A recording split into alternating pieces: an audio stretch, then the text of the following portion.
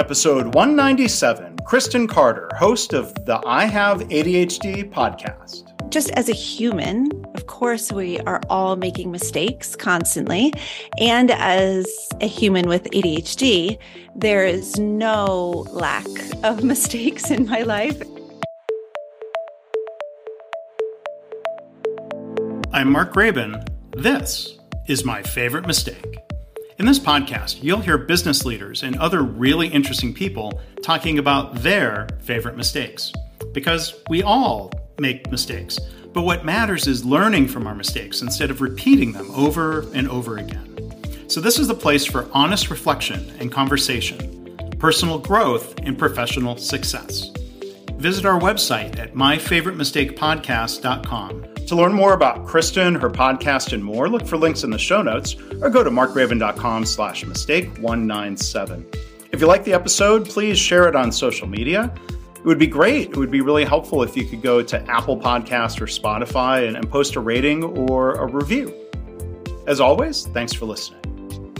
Well, hi, everybody. Welcome back to the podcast. My guest today is Kristen Carter. She's a serial entrepreneur. She's a mindset coach for adults with ADHD, that's why I invited her here. I've listened to so many episodes of her podcast. It's called I Have ADHD. Since I got diagnosed last year myself, formally, as having ADHD. So search for I Have ADHD wherever you're listening to this, or you can go to our website, ihaveadhd.com. So Kristen, thank you for being here. How are you? Hey, Mark. Thanks for having me. I'm very well. Thanks. Yeah, it's a cold, rainy day here in Pennsylvania, so I'm just trying to stay warm. Yeah, it's kind of a cold, snow on the ground day in southern Ohio. So pretty similar. But yeah. It's funny, the answer, at the beginning of all your episodes, you always kind of announce three things. I didn't know if that was going to be your answer to how are you doing? Medicated, caffeinated, ready to roll. The same here. So medicated, caffeinated, hopefully not overly caffeinated. Oh man. And likewise ready to roll. But, again, as I, started really trying to deep dive, learn about ADHD last year, again, your podcasts have been so informative, and I feel like it's good information, So, the sources and the people you cite. And so, just between all the information and just the way you share about yourself and your ADHD journey, that's been helpful and inspiring for me. So again, thank you for that. I'm so glad. Thank you for saying that. Yeah, I'm really glad to hear that. Yeah. And so I think we'll delve into that topic later on here. But as we always do here, I don't know if your story is related to ADHD or not. But the different things that you've done in your career, Kristen, what would you say is your favorite mistake? It was such an interesting process to think through which would be my favorite mistake, because just as a human, of course, we are all making mistakes constantly. And as a human with ADHD, there is no lack of mistakes in my life. And so it was a very interesting journey to think through. But I would say that my favorite mistake was about 2 years ago, I joined a mastermind, and I'm going to use that term very loosely. It was a mastermind. I made an investment into this program. It was a $10,000 investment, which is not small. It's not a small investment. And it turned out to be not at all what I thought it was going to be. Oh, gosh. I know. It did not help me in the ways that I thought it would. It was, I can go into detail. I joined, I was so desperate for help, and I was so desperate for community and connection. So for those of you who don't know, I run a large coaching membership, and there aren't a lot of people running memberships. And so I wanted to get into a mastermind where there was a community of people who were running memberships. And I just thought, like, if I could just get into this mastermind, this is going to solve everything. This is going to be which is like red flag. This is going to be the thing, that I'm going to not be lonely anymore. I'm not going to feel directionless. I'm going to have the support that I need. And I fill out an application. I pay my $10,000. I get into the mastermind and find out there's 100 people in this quote unquote mastermind. Now, I don't know about you. And for those of you who are not in the coaching world, like masterminds are like 10 to 20 people. That's what I would have thought. Right. That's a true mastermind.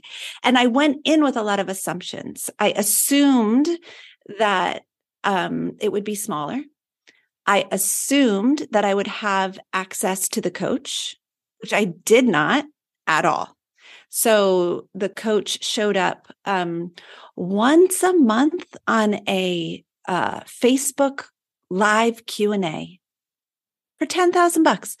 And I thought that there would be actually the one part that was true to what I thought it was going to be was that there was a sense of community. But the problem is that was on Facebook. And for anyone with ADHD, social media is just a rabbit hole, right? Mm-hmm. So I would go on during my work day because this was a work task. I would go on and try to get information or connect with the community. And then I would inevitably be distracted and go down the Facebook rabbit hole and really not be able to like get back on board with my work. And so I would say that was a very big mistake. I wish I had gathered more information, up front. I wish I hadn't made assumptions. I wish that I did not trust other people to run programs the way that I run them, but I do my due diligence. I did not do that. I learned a lot, which I know we're going to talk about, but that I would say, $10,000 right down the drain is kind of how I look at it. Right down the drain. It's gone. Yeah. Well, I'm sorry to hear that. And it doesn't put the $10,000 back to say, you're not the only one who's made that mistake. You're not the only one who's come on this podcast and shared really a similar mistake, along those lines. I was going to ask some follow-up questions. Do you think, sure. You mentioned, we can get ourselves in trouble. Mistakes are often born out of assumptions that turn out not to be true, or a lack of information, or, lack of information is filled in by assumptions. Do you think to what extent did they oversell it versus you just assumed differently than the reality? Great question. What's fascinating about this, and I would put this as like another layer of the mistake, what I tell my clients and what I usually do is I only buy from people who have helped me for free. Mm-hmm. I think that's a very good way to make an investment, is if someone can help you for free, then it is usually safe to invest because most of the time their paid content is going to be even more helpful. And that did not happen with this person. I did not even take the time. I didn't take the time to let him help me for free. I was just like, I want it now. Let's go. I was very much in a place where I thought the answers were outside of me and I needed to go find someone else who had the answers. And I think that's really common for humans, especially humans wanting to reach big goals, especially humans wanting to reach big goals who are doing it for the first time. And so I was really like, this is my first time charting this territory, navigating this territory. Someone else knows how to do this. I'm not the one who knows. So I need to go find that person. Oh, here's someone successful. Oh, they help people with memberships. Perfect. I'll just make sure that I get in their sphere and I'll just give them my money so that they can solve my problems for me, rather than really believing like, okay, I actually know what I'm doing. And I actually have the capacity to answer these questions for myself. I just really need to lean in on what I already know about my clients, about my business, and about myself. Yeah. Well, I really appreciate you sharing, the story and those reflections around that. It's tough when we have that moment of realizing, did I make a mistake? I mean, did that happen? It almost sounded like it happened very early in your membership. Did you explore, like, can you get out of this? Could you get a refund? I'm curious what happened to trying to process at the moment. Was it a mistake? Yeah. In the first month, as I began to explore the materials, there were a lot of like training videos in a membership portal. And I am all about training videos. Like my membership has that as well. It's great. But they were really lacking in substance. And so I would click through the videos and be like, I already know this crap. Like literally that's what I would be like, I already know this, like not solving any of my immediate pain points. And then after we had our first Q&A where I was like, wait, what? Like, this is it? I mean, so my members within my focus program, I'm in there 3 hours a week. That's very different from 1 hour a month of a Q&A, right? So oh my word, I just could not compute. I was like, where's the rest of it? That's really how I felt. Wait, where's the rest of it? I don't understand. And so in that first month, I was like, crap, I think I made a mistake, but I was not thinking of asking for a refund for 2 reasons. Number one, actually maybe 3 reasons, probably 3 reasons. Number one, I had the money to invest. So I wasn't investing from a place of lack. I was investing from a place of, I had a budget for it. I just put that money toward the quote unquote wrong thing, right? Number 2, this is so personal. I don't know if I should share it. It's hard to be a company owner and get requests for refunds. Mm-hmm. I'm in that position, right? Yeah. And I know that that's difficult. And so I think I was maybe taking a little too much responsibility for like the way that they would feel. And so I was like, I have the money. It was my mistake. I don't need to request a refund. And I forget the third reason. I think I did have a third reason. Oh, maybe I just wasn't confident enough, or really, maybe I just felt it was my fault. Like it's my fault. I didn't do my due diligence. So I didn't want to like put that on them. I was like, this is pretty much my fault. So, and I wasn't even in a sales funnel for them. I went out, I found them. I said, oh, you can solve my problem. And I got in, So if I felt like they oversold it, I probably would have.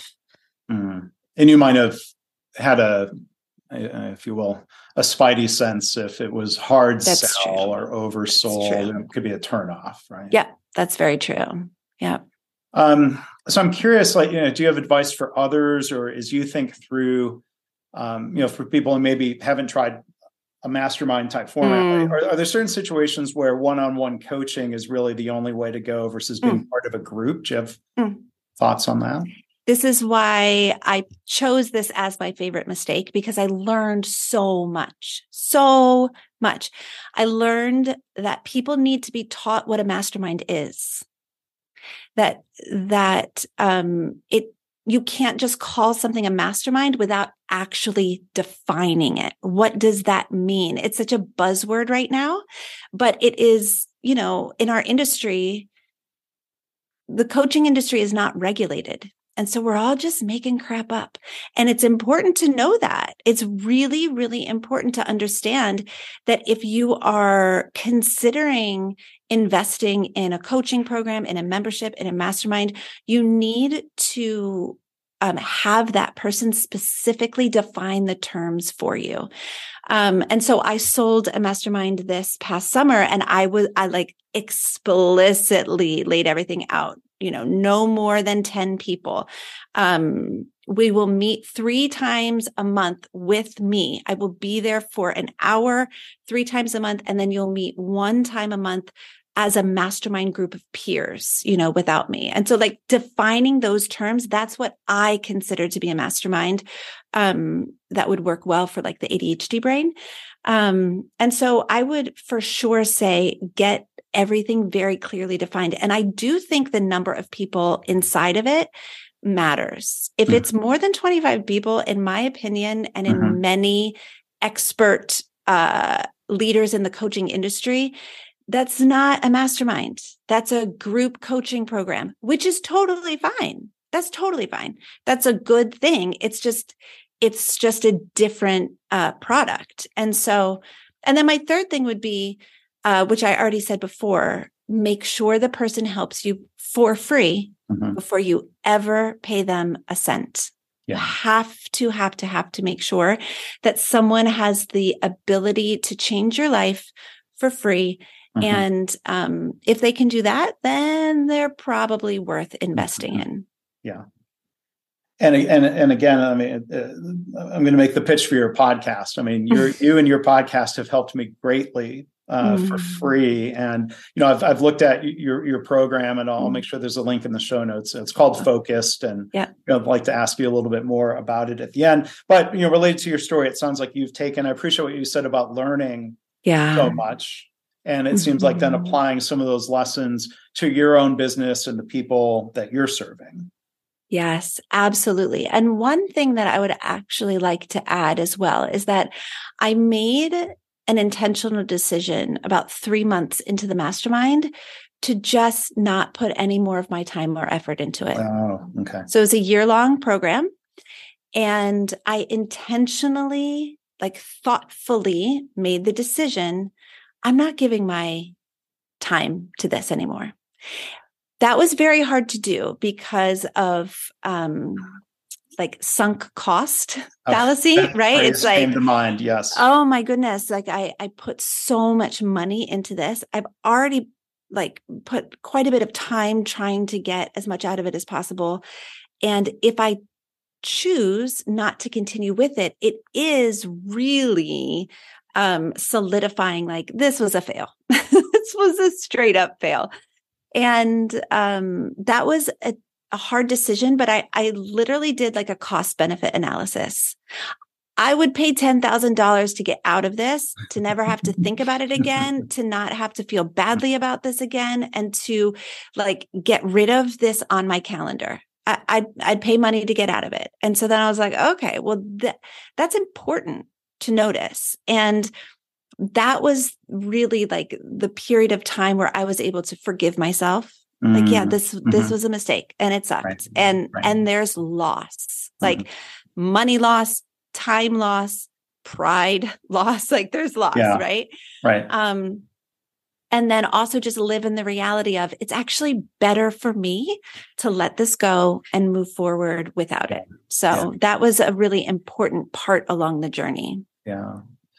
Well, there's so many good lessons there. And, both, again, back to the economics terms of the opportunity cost of your time and mental energy is one thing. But then when you talk about forgiving yourself or, showing yourself some grace, and that's one thing we try to celebrate here is we all make mistakes. And, we try to find a balance of reflecting without beating ourselves up. Maybe easier said than done sometimes, but at some point you have to process it maybe and move on. Yeah, for sure. And do just a quick cost benefit analysis. What is it going to cost me to keep going with this? And what are the actual benefits that I'm getting out, and when you can really look at it from that perspective, I think a lot of us would let go and just move forward. Yeah. Well, I hope listeners now are doing their own cost benefit analysis, that they will continue listening. I think they're getting a lot out of what you're saying here. And Kristen, again, thank you for telling that story. While I have you here, there are a lot of questions, I think, related to ADHD. As you lay out on your website, you've been studying this a long time. I think it's helpful when someone lays out, here are my teachers and my influencers. Yeah. And that comes through in what you share in the podcast. This is not just your ideas. You're sharing, again, from other things I've looked, in any field, there's, maybe this is a question to ask you. I'm not asking you to name names or trash another podcaster, but there are some podcasts where you feel like this seems really well informed versus another idea where like, well, this is just one person's opinion, and I put yours. You're sharing your experiences and thoughts and opinions, but it seems well informed. Are there mistakes? What would be mistaken information? Let me try to frame it as a question that way. If somebody's researching or learning about ADHD, like what's something that if you heard it being said that it would give you pause and say, wait a minute, I don't know if this is a good source? Oh dear. That is a really good question. I love it when people are willing to cite their sources. I think that's really important. And I really do try to do that a lot with the podcast, which is just kind of funny because I'm like popping in references to scholarly articles, from the NBHI or whatever, the National Institute of Behavioral Health. But I think that citing sources is important. There are certain things that when people say them, and I'm gonna go ahead and say it, but there are certain things that when people say it, it does give me pause. For example, if someone is talking about the gift of having ADHD, like ADHD is actually a gift and ADHD is actually a superpower, that really gives me pause I stop and think, do they really understand the brevity of this diagnosis? Do they really understand the depth? Have they done enough reading and enough research and enough studying to understand that untreated ADHD can lead to so many devastating side effects, including like a shortened life expectancy? So like, this is not something I know that there are people that want to put a positive spin. I don't think we actually need a positive spin. I think that people who are really grounded in reality can look at something like an ADHD diagnosis and know that it is something to be taken seriously, but also that we can truly thrive and reach our potential beyond that diagnosis. But I would say that is my biggest red flag when someone approaches the conversation about ADHD as a gift or as a superpower. Immediately my radar is going off because it shows me that they haven't done a lot of research and reading. Other than Ned Hallowell, God bless Ned Hallowell, no ADHD expert ever says that it's a gift. When you look across the board of psychologists, psychiatrists, Dr. Ramsey, Dr. Barkley, Sari Sold, like all of the people, nobody is saying it's a gift. Those who are doing the research, those who are in the trenches of the diagnosing and treating the disorder, none of them are saying it's a gift. And when Dr. Hallowell, bless his heart, was on my podcast, I very respectfully and kindly confronted him about like, you say it's a gift, but like, how can you say that? And what he so graciously explained was when it's treated, when it's properly diagnosed, when it's taken care of, there are so many gifts to be found in the person with ADHD. And like, I was like, yes, hallelujah, totally co-sign. So yeah, I think that would probably be the number one thing. Okay. And then we kind of jumped into it, and a lot of people don't know, and this is one area where you were really helpful for me, is like coming up with a definition of ADHD. I probably should have asked that before diving in some of the details, and you do it succinctly. When someone says, hey, Kristen, what is ADHD? I love that question. So I'm going to read from my notes because part of having ADHD is having poor working memory, which means like those really beautiful phrases do not stay in our brains for very long. Okay. So ADHD stands for Attention Deficit Hyperactivity Disorder, which is a terrible name for it because we do not have a deficit of attention. What we have is an inability to regulate our attention. So ADHD is a disorder of regulation. We struggle to regulate our attention, our behavior, and our emotions. And I think that that is the most like concise, succinct definition. We struggle to regulate attention, behavior, emotions. We have just as much attention. Yeah. It's just usually on the wrong thing. Yeah. And that phrase has stuck with me, though, that beautiful phrase of the inability to direct the attention. And one thing that I've learned is I finally came to grips with ADHD being something to take seriously, that was causing problems, not like rock bottom, losing jobs, losing relationships, crashing cars every 60 days. And, some of the symptoms or manifestations of ADHD are not, it's not at the extreme end of things, but I realized it was causing problems. One of those around attention, I've learned the difference between not wanting to pay attention and not being able to pay attention. And as I've learned, as I've gone, even with medication, it does not make boring stuff interesting. Yes.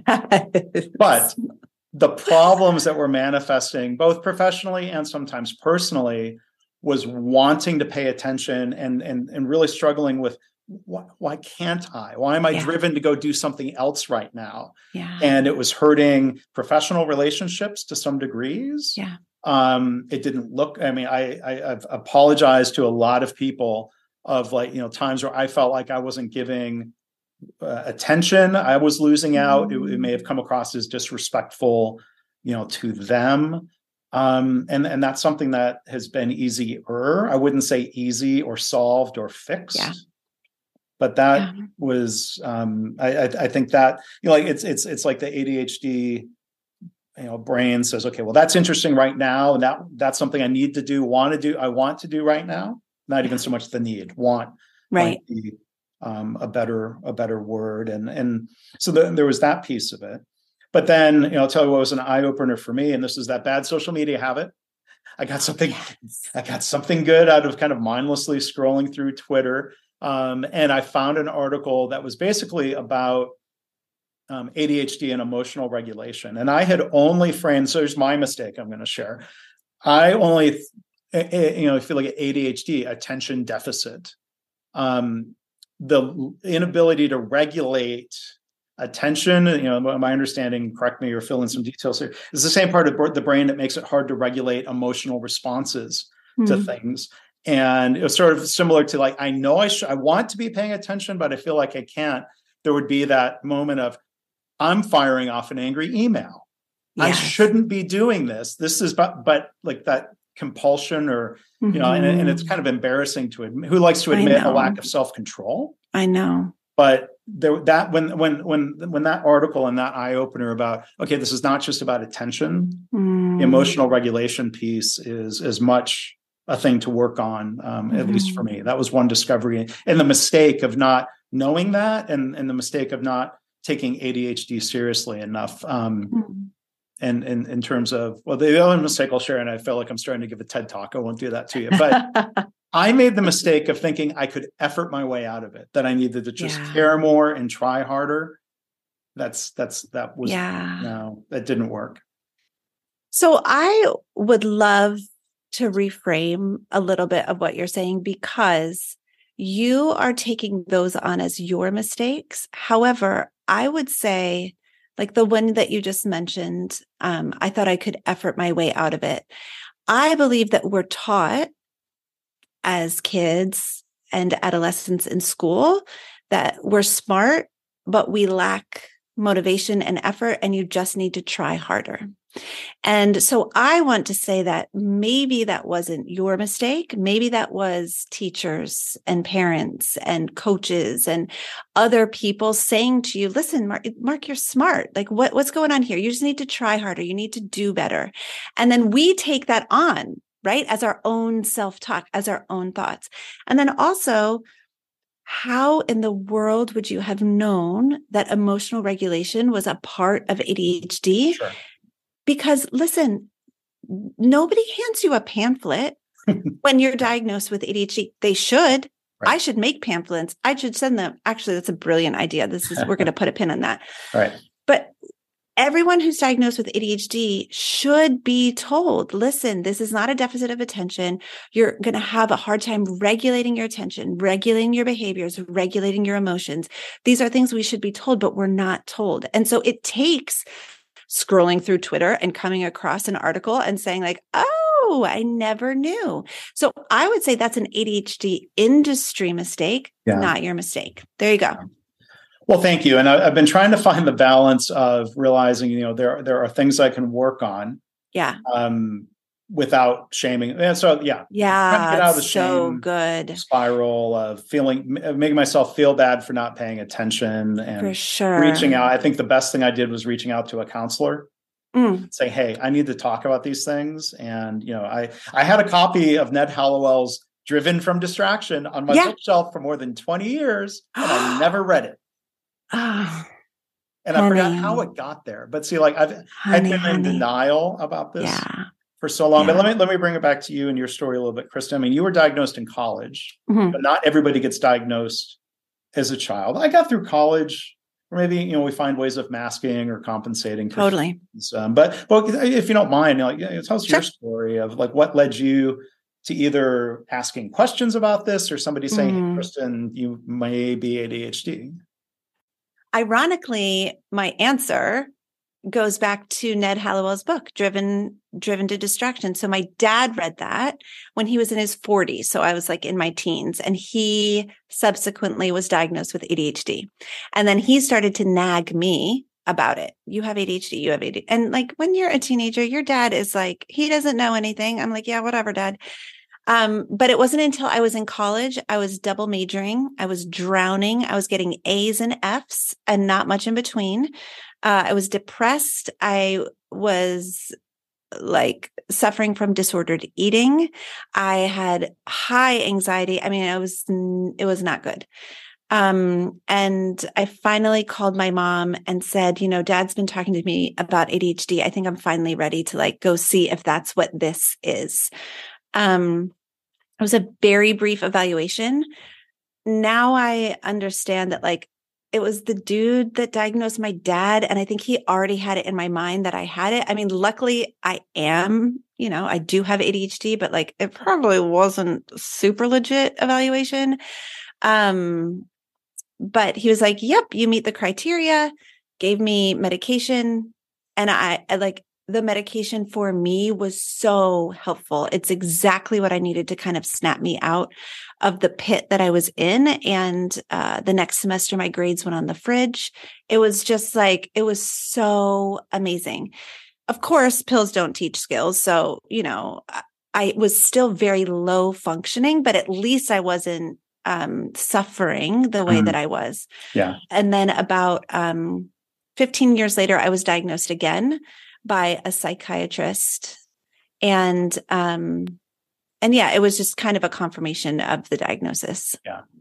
And it's tough because it seems like what I went through and what others have gone through, it's based on surveys and behaviors and how certain things happening. There's no brain scan. There's no blood test, but I was going to ask you, I mean, it is a difference in the brain, but it's not so easily diagnosed as like, run you through an MRI and we see the ADHD there. Right. So Dr. Amen actually does a lot of work with fMRI imaging, and he does scans. And I'm not really sure, but like, I think there's a little drama in the industry because it seems to me that Dr. Amen is an outlier. And that there's like the group of psychologists and psychiatrists who are like the in crowd. And then there's like Dr. Amen who's in the out crowd. I'm not exactly sure I wish I could sit down with these dudes and be like, so tell me, like, what's the tea? Give me the scoop. I do know that he does do certain brain scans. Like the frontal lobe will likely look a little bit different, but I think what is very hard is does it look different because of ADHD? Does it look different because of developmental trauma? Does it look different because, I think there could be a number of factors. So if there was a blood test that showed like this genetic mutation or whatever, that would be super convenient. But yeah, we don't have that. It is kind of just like gathering threads from your life of behaviors, and of mistakes. If someone, like, I can sniff it out in 30 seconds when somebody comes to me and they start a conversation and they start talking about their life pattern. I'm just like, I know that I cannot clinically diagnose you, but like, oh my word, please go get evaluated for ADHD, because it is like, we all have such similar stories. Yeah. So this has been, really, really helpful, really interesting. And we're just scratching the surface. So again, I really would recommend people go check out Kristen's podcast. Incredibly helpful. One other phrase, I think this is a phrase you use, neurodevelopmental disorder. I do. Yeah. Phrase, which is different than saying a quote unquote disease. Yep. Would you lump it into quote unquote mental health, or is it? Yes, absolutely. Yep. You would. Okay. Not everyone loves the term disorder, which I love having that conversation, because I think we could have like a really beautiful sparring on people who see the word disorder as being a negative, and people who see the word disorder as being validating and freeing and helpful. And my perception is that both perspectives are perfect. If you don't love the word disorder, just use the word condition, neurodevelopmental condition. That totally works. If the word disorder is validating and freeing and helpful for you, use it. It's great, whatever. But yes, neurodevelopmental. So that refers to, it's in the brain and it's a developmental disorder, meaning it has impaired the way that you develop. So some fun facts about ADHD: people with ADHD are about 30% behind developmentally.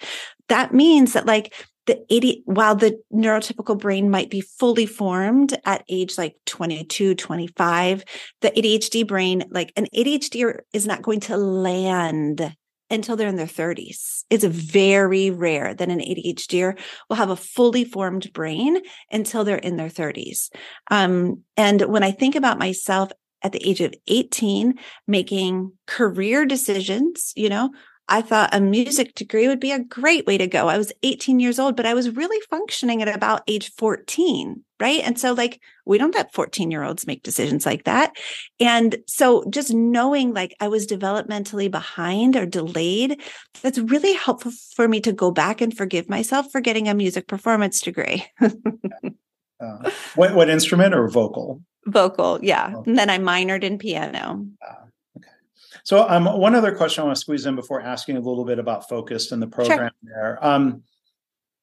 It's maybe hard to generalize, but when might it be helpful, or when might it be a mistake to tell people that you work with about an ADHD diagnosis? That is a very loaded question. I actually have a podcast episode on this. It's called "Should You Share Your ADHD Diagnosis?" And I would say, first of all, I don't know. Mm-hmm. I don't know. Sure. It's going to differ for every human. At least here in America, ADHD is covered under the Americans with Disabilities Act. And so depending on the severity of your ADHD, you may be able to get accommodations at work. If that is your reason for sharing, that you would like to get accommodations, it's a really good reason to share. If your reason for sharing is to make an excuse so that you don't have to be held accountable, it's not a great reason for sharing. These are my opinions, by the way. These are Kristen Carter's opinions. If your reason for sharing is to build connection and community with your colleagues, the question that I would first ask yourself is, do my colleagues have the capacity? Have they shown a history of being able to honor what I say, validate my experience, and hold space for the nuances of my life? Right? And that goes with anybody that you're thinking about telling. This is nobody's business. Nobody needs to know. I'm very open with my diagnosis. Obviously, like it's my life's work, but that is not true for everyone. And so what I always say is, this is nobody's business. You don't have to tell a soul if you don't want to. if you choose to tell, make sure that you're telling people who have a history of being validating, understanding, kind, open.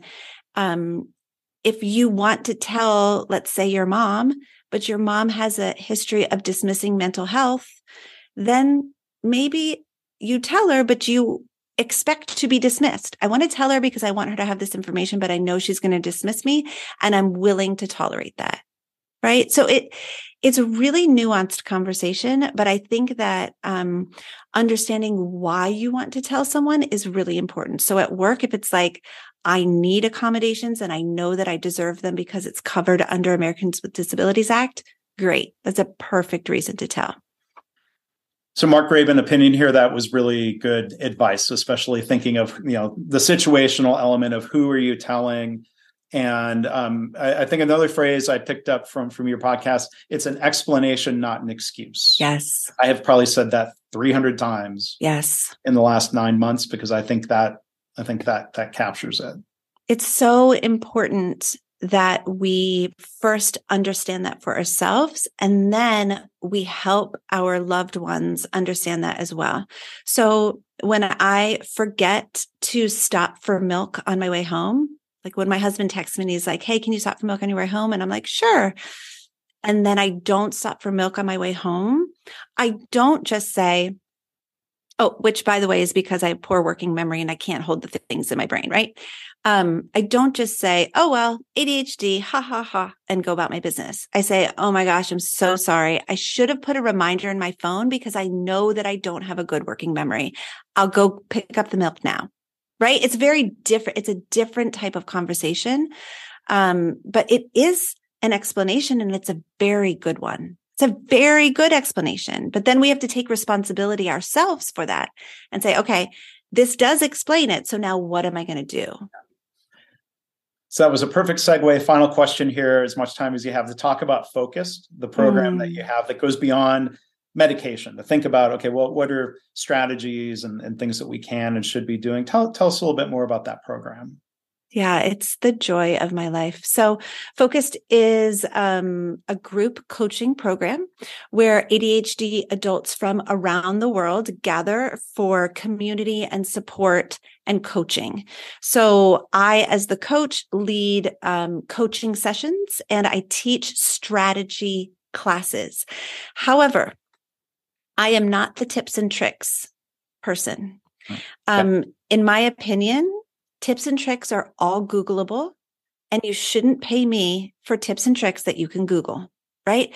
And so what I teach in my coaching program is how to accept yourself and your ADHD, how to let go of shame and regret from past mistakes, how to be persistent in going after your goals, even when it's hard, even when they're not exciting, even when you don't want to do it anymore. How to engage with your finances, even though you feel like you've made millions of mistakes with your finances. So the approach that I take is a very, what I like to say, I practice causal coaching. So I don't do accountability coaching, which is like, let's break it down and make a plan and then I'll hold you accountable. What I practice is causal coaching, which is let's get to the root cause of why you're not doing that thing that you know you want to do. Why aren't you doing it? Let's figure it out. And let me coach you on all of that drama so that you can hold yourself accountable, because you are smart and you know exactly what to do. Nobody comes into Focused being like, I don't know what to do. Everyone knows what to do. They're just so pissed that they can't make themselves do it. It's like, why can't I just make myself do the thing that I know I should be doing? And so that's where an expert coach comes in and helps you to decipher and determine, okay, let's uncover that. Let's unpack that. Why aren't you doing it? Spoiler alert, most of the time it's an emotion. Most of the time it's shame or regret or defeat or self-judgment or self-loathing. Most of the time it's one of those emotions that we've never been taught how to feel and process. And so a big part of our working together is me holding up a mirror and saying, like, here's what's going on. so that you can see that reflected back to you, and then teaching you how to process your emotions, which we are all deficient in. Every single ADHDer so deficient in recognizing emotions, naming emotions, processing emotions, soothing emotions, regulating emotions, all of that. And I have a whole course on that. But really, I would say like the crux of the program is that, because our emotions fuel our actions. So if we're not taking the action that we know we should be taking, then we need to look at the emotion and say, what am I feeling? Or what am I not willing to feel? That's a long explanation. Yeah. I don't know. It's so fun. I love it so much. A good explanation. And the website spells out, very clearly what it is, what it isn't, what it's about. So I hope people will go check that out. I have ADHD.com. We've been joined here by Kristen Carter. Her podcast again is I Have ADHD. And again, I'm so glad to be able to, it's weird. Like, I've listened to your voice for many, many hours and never been able to interact with you. So the next time I'm listening to an episode, I'm going to have to try not to jump in and ask you a question. But Kristen, thank you for all of that. And thank you for giving your time and your story and your insights here today. It was my pleasure, Mark. Thanks. It's been fun for me too. I'm so glad we got to meet.